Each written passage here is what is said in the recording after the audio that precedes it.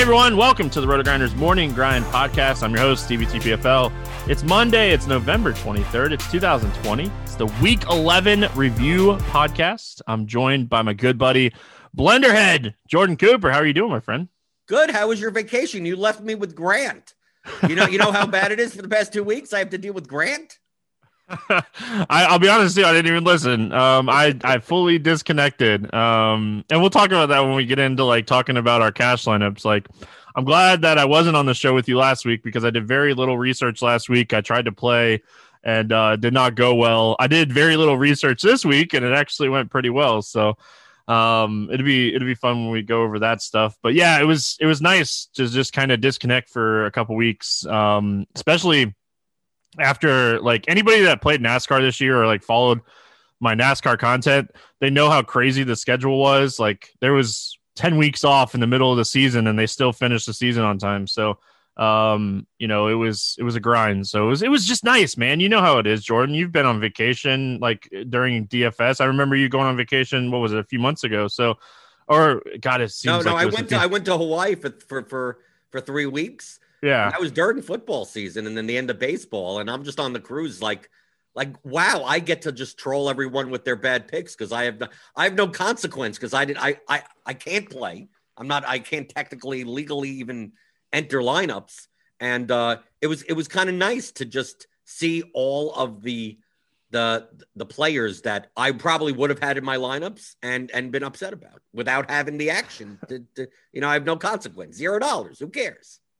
Yeah, like I disconnected from like Twitter and everything, man. Like it was good family time and it was much needed. So let's talk some week 11. I'm gonna let you kind of go through like your cash process, what you thought was chalk. I was very disconnected this week. I looked at projected ownership a little bit on Sunday or Saturday night, Sunday morning.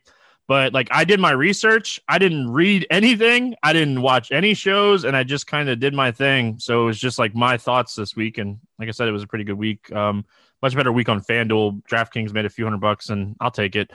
So I'll let you kind of go through your process. You were much more in tune with who was chalk, who was all that stuff.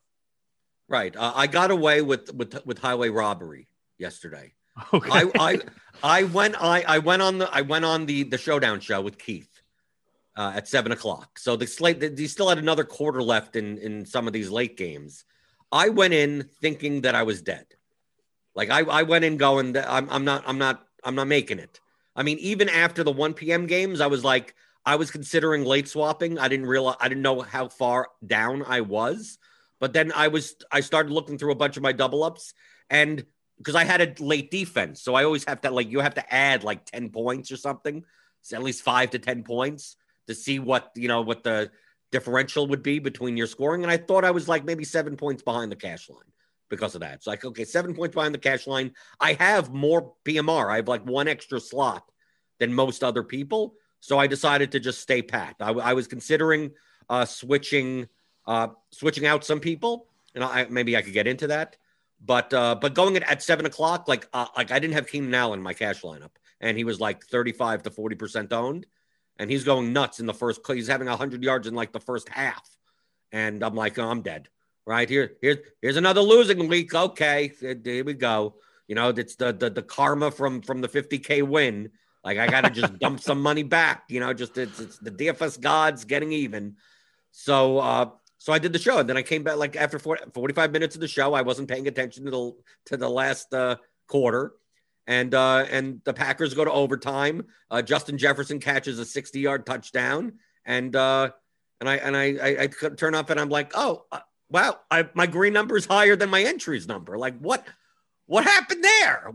I thought this was going to be a decent losing week, and now actually I made a fair bit of profit.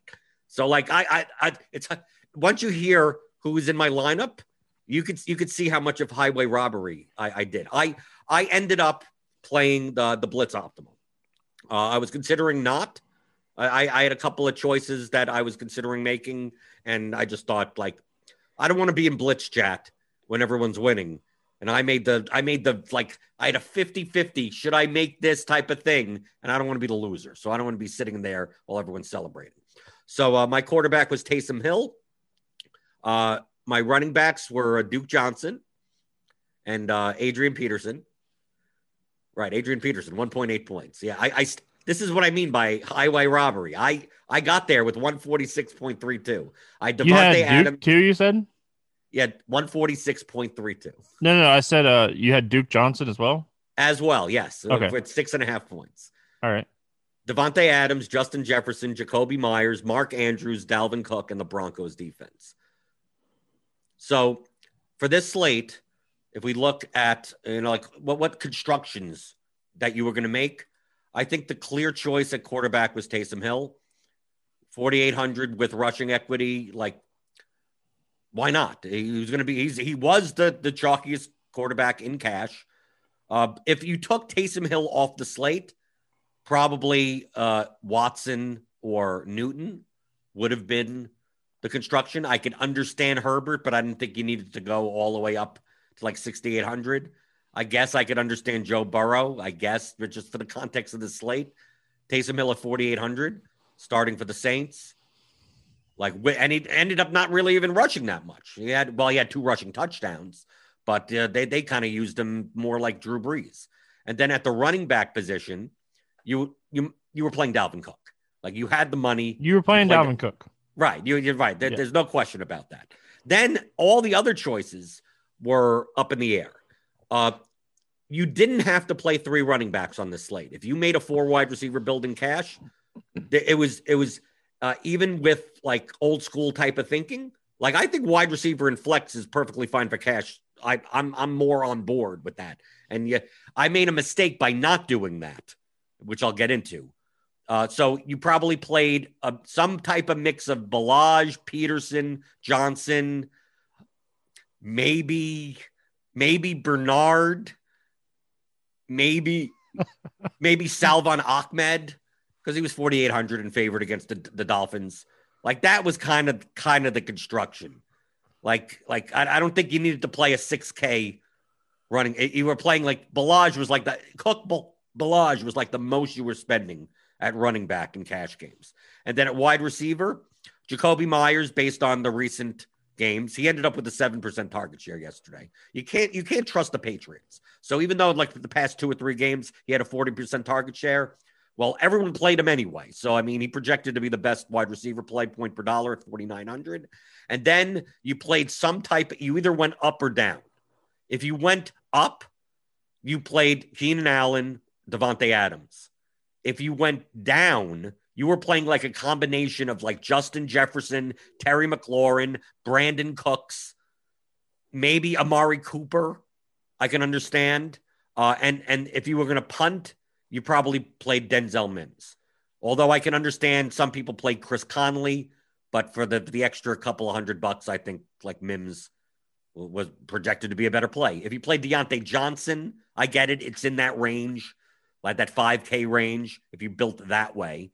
And then a tight end was a wasteland. So like I can understand a lot of the pay down option was Logan Thomas. He busted. And if you paid up, you played Mark Andrews.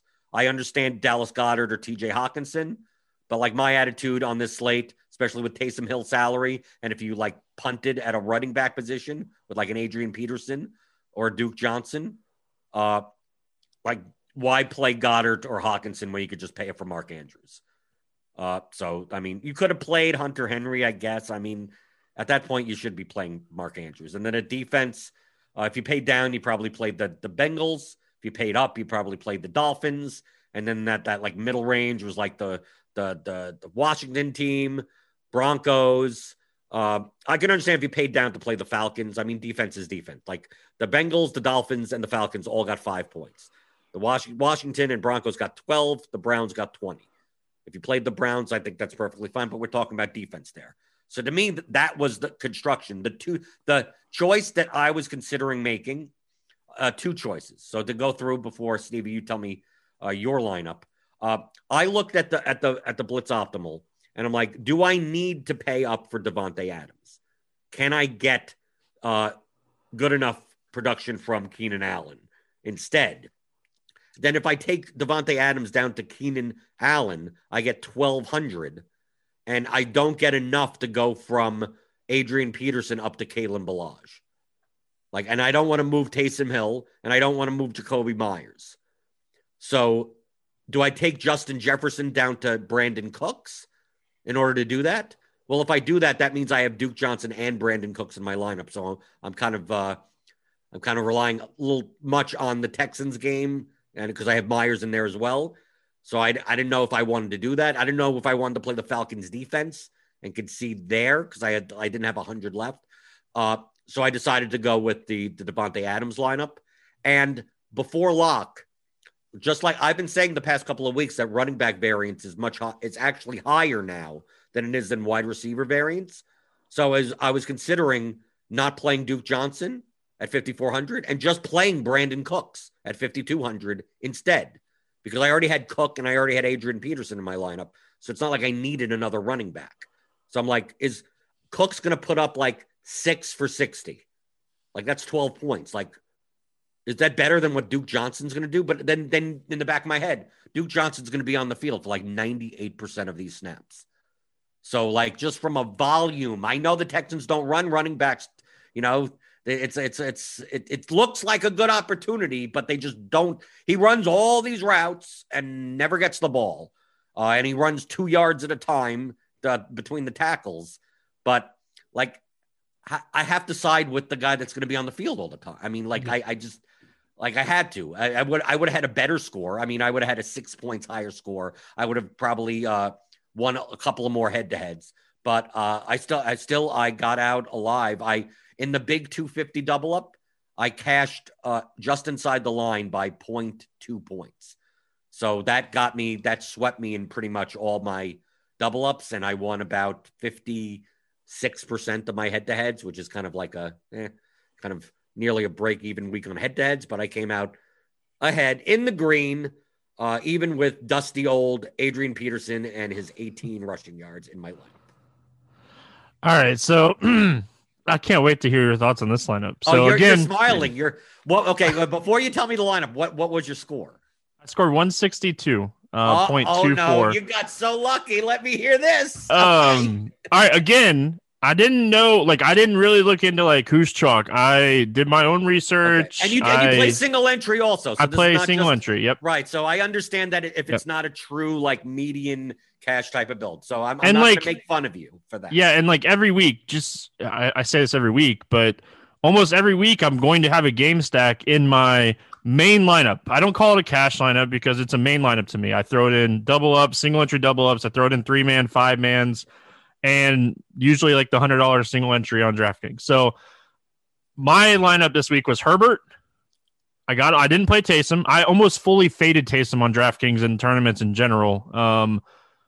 Played him almost. I think I had 2 lineups with without him on FanDuel. It was an easy no brainer on FanDuel, but I thought opportunity cost was too. Like I played a lot of Watson and Herbert this week on DraftKings. So I went Herbert, Ahmed, Mike Davis, and Cook as like my 3 running backs. Keenan Allen, I ran it back with Mims.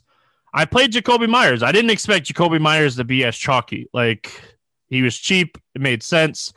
And then I played Hawkinson and the Eagles defense. So I ran Hawkinson back with Davis to get, a little bit of exposure to both sides of that. And like the Eagles and Browns were like 2 of my favorite defenses this week. Again, defense doesn't matter to me. Like any week, I knew Cincinnati was probably going to be popular because they were super cheap. So I thought the Eagles. I had the extra $200. I spent it. The Eagles came in at less than 5%. They put up 8 points. Defense doesn't matter. Like that game was going to be rainy. I thought we know Mayfield gets sacked a bunch, so I was like, I'll play the Eagles defense. So.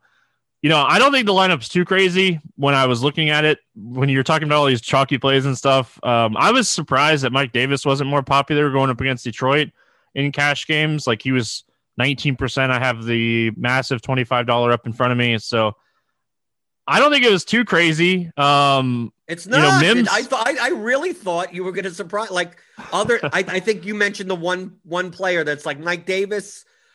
Now, from a GPP perspective, Mike Davis is like, positional leverage off of Kalen Ballage. So, and he correlates with Hawkinson. So, like, I get it from a GPP perspective. And I get the Herbert, the Allen. I like your lineup to me is not – your lineup is what I would consider like a triple up, a single entry lineup that still has floor properties in it.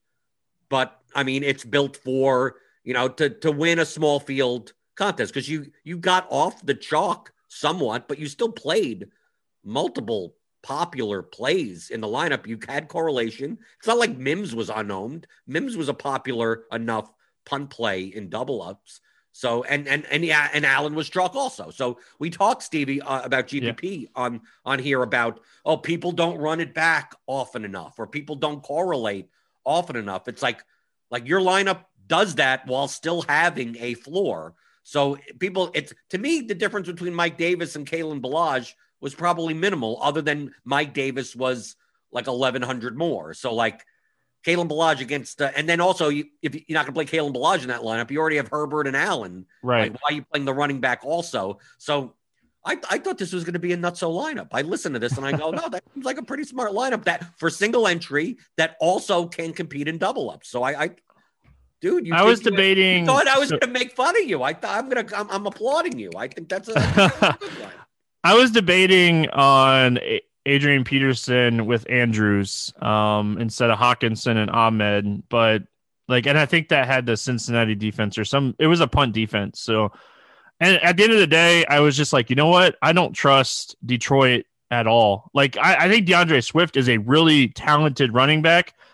Johnson's failed multiple times, and AP is Adrian Peterson. And I played him some on FanDuel, but for the most part, I stayed away from those Detroit running backs. And then, like you mentioned with Ballage, in cash, I don't hate Herbert, Allen, and Ballage together, but not in a single entry tournament. So there was just no way Ballage was going to make it in there. And when I was constructing this team, there's a couple different ways that you were talking about that I looked at as well. I you have to look at Devontae Adams every week, but Keenan Allen, he made a ton of sense this week.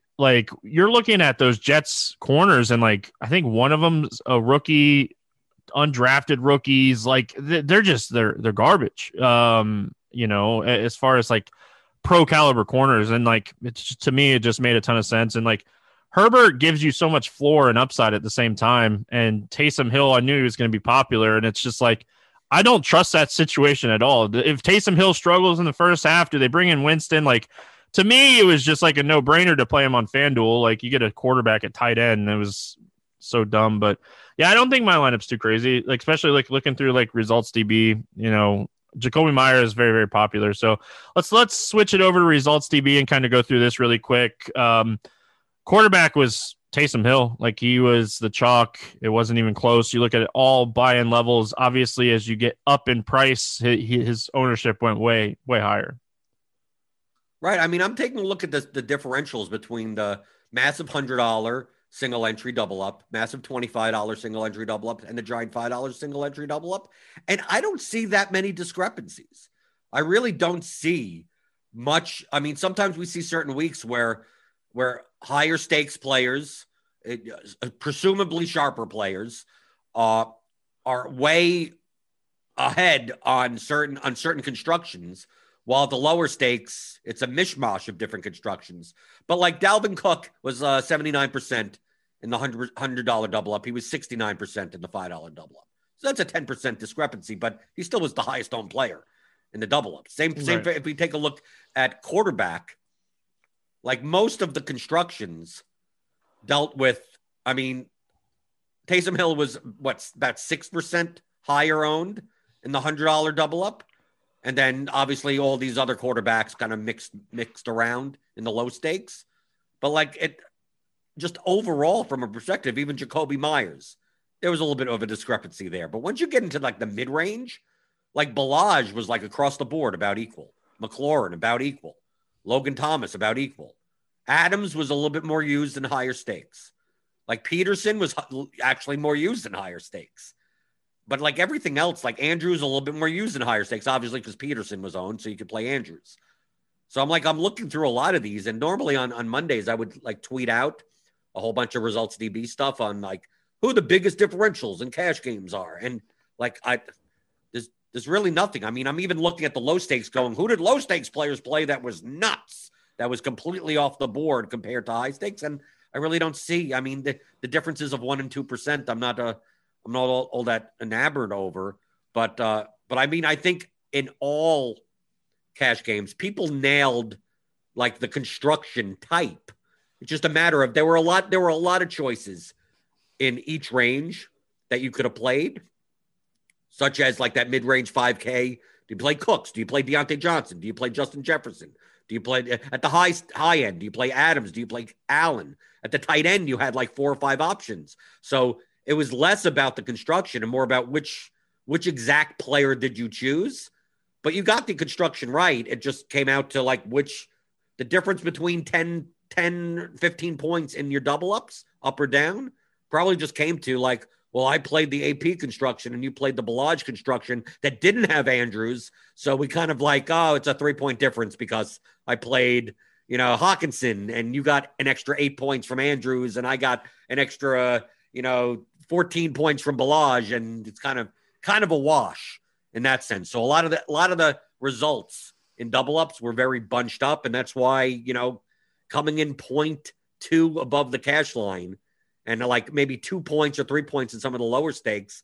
Like when I looked at that at 7:45 when all the games were over and I did my show, like I don't know, Stevie, I'm not even sure if I've ever felt more happier in cash games, like of any slate that I've ever played. Yeah, like it's always a good feeling when you think you're dead and you end up making money. So there's been making a good amount of money. I went in I mean, with the volume that I play. So like, this is all comparable. I went into the Showdown show thinking that I was going to be down maybe about 4,500 on the day. So I'm like that kind of sucks. And then when after the show, I'm like, I'm up 2,500. So I'm like that's to a me, huge swing, right? To me, it feels like someone literally came into my office after my show and handed me $7,000. Just like that's what it felt like. Like it's never felt that way because I thought it's like, okay, let me move on to the Thanksgiving slate, right? 3 losing cash slates in a row. Let me see if I can turn it around. And next thing you know, it's like some DFS fairy comes down through the window in my office with a little money bag and goes, "Here's $7,000. There you go." Yeah, it's hilarious. Yeah, looking through this, I'm much more interested to look at like tournaments. I always am when we do this show. Like, you're more of a cash game player than me. Like I'm more of a GPP player. I just play cash no, game. I said than me. I didn't say like okay. In general.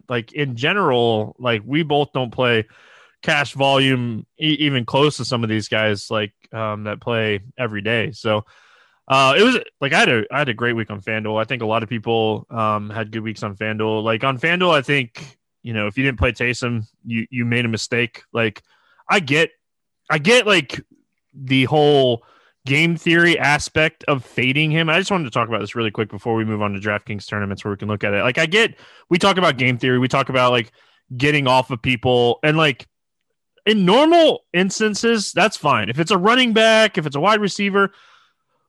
But Jordan, we had a quarterback at stone minimum in the tight end slot. Like there's times to get off of plays, and there's times just to hit the button that has the little lock next to it and just build around it. So I wanted to talk about it really quick. So what I did a lot on FanDuel this week was I ran Taysom with Julio and Thomas, and then made a correlation quarterback wide receiver, and use my flex with wide receivers a lot, and did like in-game stacks to try to make my Taysom lineups differently because I didn't think a lot of people would be trying to do that. Now they didn't hit Julio. He dealt with a hamstring injury, and like I think 1 or 2 of them cashed. Like I had a Herbert, Allen, Mims, Thomas, Julio, Taysom stack that did well on FanDuel, but like I just really quickly just wanted to talk about that because it was obviously like, even if you weren't on Twitter, you kind of saw just how crazy it was. But yeah, like it was just an interesting week, and like 60%. What did Taysom end up becoming owned? I saw, because I didn't play on FanDuel, so I don't know. But I saw on at least at Lock that in most contests, Taysom was only like 65% 65 to 70% owned. So I play a lot of single entry and 3 entry stuff on FanDuel. I don't really play the Sunday Millionaire. I've talked about this many times. I have the $50 single entry up in front of me, and he was 89%. Okay, that's efficient then. Yeah, like the single entry stuff, but like I was saying though, like stacks inside stacks, like so this lineup that I have in front of me, like his counterparts, like Thomas and these guys were hardly ever, like hardly owned. Like Emmanuel Sanders hardly owned. Like so, I feel like that is where people kind of messed up with Taysom. And I had Taysom teams. Don't get me wrong, I had Taysom teams that were Taysom alone. I felt like this was a rare instance that you could play Taysom without stacking him. Like he was just going to be so popular, it didn't matter. But I feel like a lot of people's mistakes this week were just playing Taysom without getting any exposure to running stacks with him. Right. I mean, you could make some lineups like that, but Taysom in general, when every time you're viewing a player, I mean, when you're choosing a player, you're weighing projection versus correlation versus leverage. So those are the 3 levers. So people that are like, well, Taysom's going to be high owned, I'm going to fade him. Well, that's you're only taking into account leverage right there. You're just saying, oh, he's the highest owned guy, I'm just going to hope that he fails. It's like, well, how often does he fail for that price in this spot? If you took tight ends, if we had a Kelsey, if we had a Kittle, if we had a Waller, even like you could make a claim that how often does Taysom not become the highest raw points? I'm talking about raw points. I'm not even talking about point per dollar, just raw points tight end, because you have one tight end spot. So if you have the raw points leader in tight end, if you have the TE1 on the slate, you have a good chance. You're probably going to need it to win a GPP unless they're like none owned. So you take a look at that and you go, okay, who's the next tight end? Andrews, if you looked at any projections, RG, the blitz, anything, Taysom Hill's median was double the next tight end. Yep. Like double. So he had like a median projection of over 20 points, and Andrews had like 11 as a median projection. Taysom Hill's 50th percentile outcome in projections was Mark Andrews' 80+% outcome. So how often will Mark Andrews or TJ Hawkinson or whatever beat Taysom Hill if we played this out 10,000 times? Probably Taysom Hill wins over 90% of the time. Yep. Okay, so now if Taysom Hill is 93% owned, 95% owned, and you want to make a lineup that fades him, now, okay, there is a 5% chance. Okay, then you want to make a lineup, fine. That's a little bit less efficient. But also, if you're wrong in that lineup and Taysom Hill is the winner of the TE1 position, it busts all of your lineups. If Taysom Hill is not the TE1 of the slate, let's say Mark Andrews, for instance, got 20 points and Taysom Hill got 17. Like, what's the difference? You didn't even gain anything. You have more to lose by 90% of the field having such an egregiously priced tight end being a quarterback that you're not gaining enough leverage. It's like he's a $4,500 tight end. He could put up a 0 and be in the winning lineup. We said this about Mike Davis the week before at 4K, that if Mike Davis gets 8 points, he could still be in the winning lineup often enough because he's 4K in a running back slot, where if the running back variance that week, the score doesn't matter as much. Tight end is the most, like the tight end. The tight ends, if you get 7 points, sometimes you're happy. So all the people that were like, I'm going to fade Taysom on FanDuel, yeah, DraftKings, it's different. The opportunity, you can only roster one quarterback, right? You can't roster if you play Taysom Hill, you can't play Justin Herbert. On FanDuel, you can. So, if I was playing on FanDuel, I would have locked Taysom into all of my lineups, because in NFL DFS, you never see someone with that high probability of succeeding compared to his position that I've ever seen playing NFL DFS. You see it in basketball, right? Basketball. Some said they mispriced the backup point guard or something, right? Marcus Smart or whoever is 3,500. And Kemba's out and Hayward's out, and everyone's out, and it's like, well, his median projection is like he should be a $7,800 player and he's 3,500. So You see a lot of sharp players that literally press the lock button, going like, he's going to succeed way too often that you don't gain enough leverage even when he fails that you just lock him in. So, like, I mean, I'm assuming people that listen to this podcast are smart and did that. But in the contest where he was 90+% owned and you decided to make a non-Taysom Hill lineup, like at least the math shows that, yes, I guess you can. It just, I just don't think you're gaining much by doing it. Yeah, like, again, I think I built 2 hand-built teams. I had Andrews with Lamar instead of Taysom. And I think, honestly, I think one of those teams I played Taysom in the flex with Mark Andrews. So I was trying to be different with like a Taysom lineup. So let's get into DraftKings. We have results DB pulled up in front of us. We're going to look at 4 tournaments this week. We kind of talked about it with cash games. There's not a lot of difference this week. I think the biggest difference that you're going to see is like the Millie Maker, the play action compared to like the $100 single entry SPY is like the biggest you're going to see in like percentages this week. So we have the play action, the 2 Millie Makers, and the SPY up in front of us to kind of go through and talk about. Is there anything that kind of like instantly jumped off the page to you? Because like for the first time in, like I didn't really do this last week, but like for the first time in like 10 weeks to me this year, there's not a ton that jumps off the page to me this week. No, it's a lot of the differences of a couple of percent. The only thing that stood out, because I also were looking at like sharper players lineups this morning, that the biggest discrepancy is what people did with Alvin Kamara. Alvin Kamara at what? He was 9,200. He was something. I didn't play him, so that's why I barely know what his salary was. Alvin Kamara was natural positional and price leverage off of Dalvin Cook. He was also possibly negatively correlated to Taysom Hill. So, obviously, Alvin Kamara could catch passes out of the backfield. Yesterday was the first time that he's literally had no catches because Taysom didn't throw him the ball. So, a lot of the lower stakes players made that pivot. Like, we talk about leverage. Leverage doesn't necessarily mean pivots. People use the term pivot. Like, that's one form of leverage. That's an indirect form of leverage of everyone's playing Dalvin Cook, so I'm going to play the same exact lineup and then play Kamara in it. But that lineup only wins when Kamara beats out Cook. Like, other than that, your lineup isn't even that different. It's the same lineup, just with Kamara in there. So is it more beneficial if you're going to fade Cook to just play Adam Thielen, which is what I did? Like, I played Adam Thielen, Justin Jefferson, and Dalvin Cook, I think, in 94% of my lineups. Like, one of them was in. Some of them I had cousin stacks, so I had 2 of them in.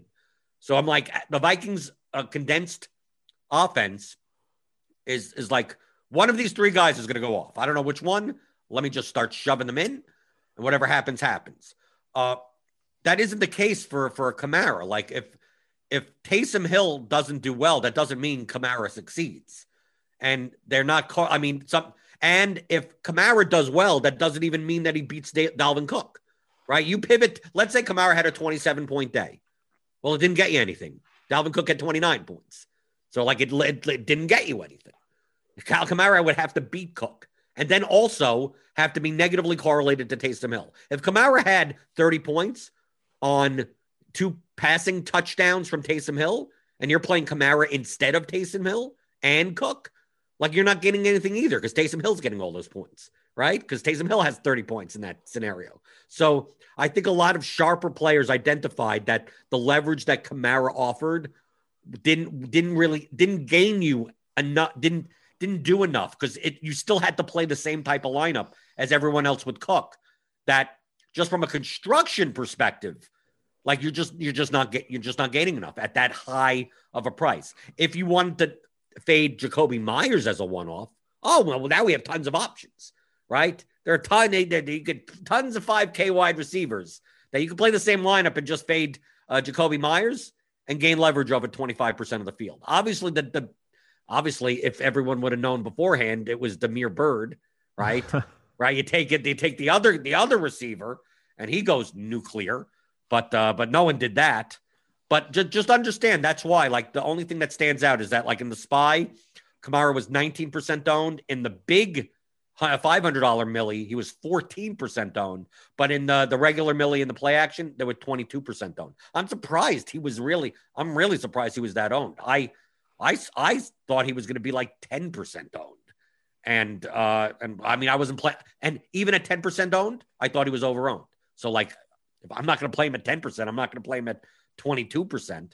Like I'm much more rather, I went in the mid-range of running back more. I played Connor, Robinson, Elliott, like that level. Mike Davis, yeah, I played him also. I was going more in that range than find some replacement for Dalvin Cook. It's like, no, either I'm building a Dalvin Cook lineup, a 9K running back, or I'm just not playing Dalvin Cook. I'm just playing two other running backs. And then in that lineup, I have Thielen or Jefferson. I think like the biggest thing that we're looking at this week is how many people use Minnesota and didn't run it back. Whether you use Dalvin Cook, he was collectively 44% owned. We'll say 45% owned. Jefferson was 21.5. Thielen was around 14%. You know, like when you're looking at that, that's a lot of ownership, and you're looking at like the Dallas side of things, and like Amari was somewhat popular. It was a little over 10%. He was about 11%. And like, obviously you don't trust Andy Dalton, but if you're expecting Minnesota, one of the fastest paced games projected on the weekend, Dallas is playing like they haven't stopped, Jordan. Like it doesn't matter who's at quarterback. They're just going to play fast this year. If you're projecting all these points, it was one of the highest total games. It was the game that everybody liked. Again, like looking at like the Dallas side, like there's so many options. There's four guys you could have technically, if you wanted to play Schultz, there's five guys that you could have run it back with here. Like Zeke, he wasn't overly expensive this week. Like if you're playing Thielen and Cousins, or you could potentially play Zeke. Just looking at the ownership on these guys, like Cooper was low owned, CeeDee Lamb was low owned, and like there's stacks that these guys got there because like these guys did well. And like, I think that's the biggest thing this week is looking at like, even in these popular games on a slate where there wasn't many games that you expected to be like straight shootout games, people are still not running it back. Right. I mean, taking a look at my own exposures, I said on my Saturday stream, as well as on the ASA show, that like this seems like the type of slate that it's a lot of middling scores, and if you can nail the one good game, you win. So I planted my flag on three games, essentially. I planted my flag on Washington, Cincinnati. I planted my flag on Chargers, Jets, and I planted my flag on Dallas, Minnesota. So like looking at my exposures, yeah, I have 34%. This is in 120 lineups. 34% Dalvin Cook, 31% Allen Thielen, 28% Justin Jefferson. Okay, that sounds okay. You pretty much have one of those guys in every lineup. I have 26% Amari Cooper, 25% CeeDee Lamb. I have 10% Michael Gallup and 10% Dalton Schultz, and I also have 17% Zeke Elliott. So, like, if I'm going to play all this Minnesota, like, why aren't I'm playing Dalton? Dalton was my highest exposed quarterback.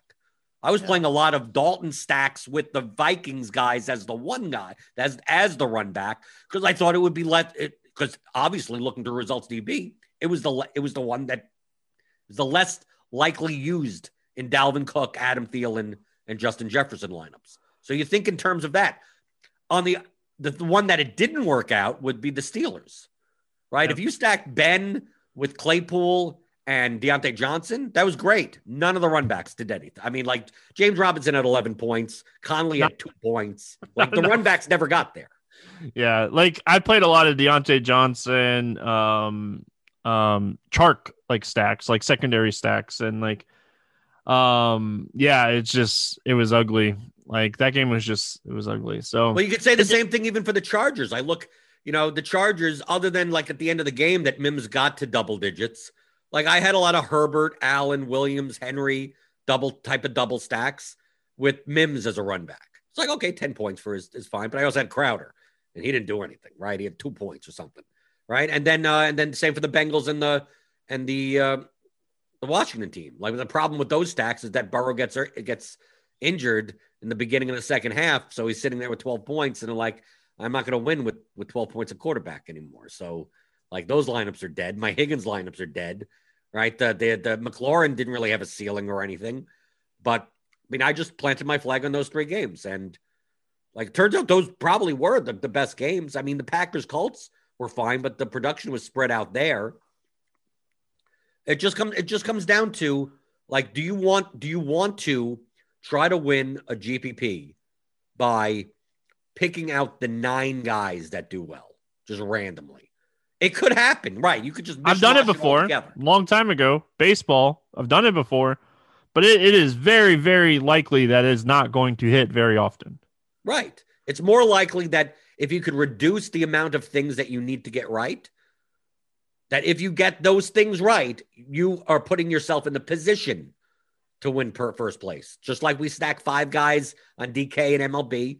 The same reason why it's like, okay, what game environment, what game is going to go 10 plus points over its total? And how do I stack that game salary wise that it makes sense to do so? So, and just do that. And if that happens to not be the game, see, the good thing is, and we've talked about it before, is that if you make correlated lineups, if the game bombs, the whole lineup bombs, but it doesn't infect any of your other lineups. So I know that my Bengals guys, my Alex Smith, McLaurin, Logan Thomas with T. Higgins as a run back, like they're all snowflakes. Like, good, throw that. Okay, out of my 120 lineups, okay, throw that out. That goes in the garbage. But I don't have like Logan Thomas and I don't have T. Higgins like in my good Vikings lineups or in my good Steelers lineups, or like, because they're typically contained to these like 3+1 type of game stacks. And even the secondary correlations are tied to each other where yeah, I may have had Jamison Crowder with Mike Williams. It's like, well, Mike Williams didn't really get there. Jamison Crowder was a dud. And then that lineup is probably inside of a Cincinnati stack that didn't get there. So I take a look at that lineup and it has 60 points. So God, screw that lineup. I mean, like, I don't care about that. All I care about is looking at and going, why, I have Marvin Hall in my best lineup that has 3 points and go, well, I wish that wasn't Marvin Hall. I wish that was Denzel Mims. It just happened to not be in there. So by correlating, you also, you reduce the amount of things that you need to get right by putting yourself and putting yourself in the position to get first place by being different. And you're able to play multiple lineups and go like, well, this lineup is for this outcome. And this lineup is for a completely different outcome.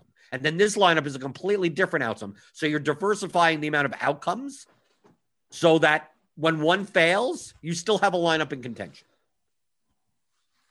No, you know how I feel about it. Like, I played a lot of Watson, so I had Myers as the run back a lot. I had 2 teams with Bird as the run back. They still did crap though. Like, I think one of them didn't have Dalvin Cook, so it didn't matter. So, Bird was less than 1% owned.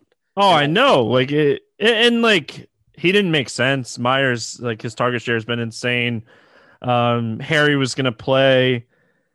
Like I played a lot of Damian Harris to be different. And like the first quarter, I was like, all right, they're going to use Damian Harris against this bad run defense. And he's going to put up 20 plus points. And I think my highest scoring FanDuel team had Harris as the like a play. And like, if he would have done anything, it probably would have done a lot better. So, yeah, I don't like looking at this week in general. It's not the best week for a review podcast because a lot of people made good lineups this week. There's a few things that kind of stood out, like, the Minnesota game. The Dolphins defense was super popular, and a lot of people play the Dolphins defense just by themselves. They didn't play Ahmed with them. I think that's a correlation you could have looked at if you were looking at like the Miami defense this week. Yeah, like there's nothing like that is like. Right, I know. I'm looking at it also. I was like, oh, there. Logan Thomas chalk doesn't make sense. What? Like, Logan Thomas chalk, like he that one. Well, Like it's I had a him. punt tight end. Can you blame people? It's like, what's the cheapest tight end on this slate that you could reasonably expect to get 5+ targets? It was Logan But we Thomas. had so many cheap running backs and wide receivers. I don't know. I think the opportunity cost is still a little too high. Do you really trust Mark Andrews? I trust Mark Andrews. Like I trust Mark Andrews Delzen, like a Mims Andrews more than like a what was it? Logan Thomas. That would have been like a mid-range wide receiver, Right, like Brandon Myers Cooks. Right, it was or Brandon Cooks. Yeah, Cooks. Right, like like that. What's wrong with that? I mean, I think that's I perfectly don't. viable. I think I get what you're saying. It just he was on my list, but he wasn't nowhere near like I feel like that like his ownership is just a little surprising to me. Well, there's no one cheaper. Like it was Yeah. more the fact that Logan Thomas at 3,300 was like the lowest guy. Yeah. Like, so if you punted, you went to him. There was no one underneath that you were probably playing. You probably weren't playing Trey Burton or Kyle Rudolph or, Drew Sample or something. Like, you weren't going, you should have played Jordan Akins. I mean, that would have been the punt guy to play, apparently. Right? Akins came in at less than 1% ownership. He put up 13 points, but I mean, he was cheap. Yeah, I guess like just for me in general though, like especially at tight end, like I'm hardly ever going to play like a massive chalk cheap tight end. I think the spot has too much variance. And like I played Thomas in cash last week. Got killed in cash last week, but he did fine last week. Like I just in general I think that tight end is just it doesn't matter, but I don't want to play the chalk guy. Like I'm glad that I didn't do a lot of looking into things this week because like Logan Thomas would have been an easy fade for me. DK should do what FanDuel does and just allow just us put to play Taysom Hill in there. Right, allow us to play quarterbacks at the tight end position. Yeah, screw it. Do it. Jordan, anything else before we get out of here? Nope. We got Thanksgiving coming up. I'll be on the morning Thanksgiving. If you wake up Thanksgiving morning at 11 o'clock Eastern before the 3-game slate, it's me and Chief Justice. So tune into that on YouTube for free. And the Thanksgiving slate is like one of the most. It's one of the most fun slates, as well as we have to find who's the LeGarrette Blunt of the slate. Because all I could remember from Thanksgiving is that the Lions or someone would play, and it's like the guy that gets like 3 carries and 3 touchdowns and 3 yards that tilts the world. Logan Thomas. That's the answer, right? Like, going. Yeah, we'll have a morning grind up. Me and Grant are going to record a morning grind for Thursday's 3-game slate on Tuesday. So it'll be tomorrow's podcast. It'll be up mid-morning later in the day. And then we'll have the main slate podcast up later this week as well. Make sure you guys are checking out. We got a lot of stuff. Like I know I'm on the expert survey for Thanksgiving, so a lot of premium stuff here. Part of your core membership here at RotoGrinders. So we'll have plenty of content for the Thanksgiving slate. It's a fun one. There's some interesting games on Thanksgiving. You got a like close divisional game with the Ravens and Steelers, and then you got Washington against Dallas and Texans against Detroit. So some offenses that can score some points against some bad defenses. So. That's going to wrap it up here for the Week 11 review show. We'll be back next Monday talking about all the fun stuff for Week 12 on the podcast. So appreciate you guys listening, and we'll see you guys next week.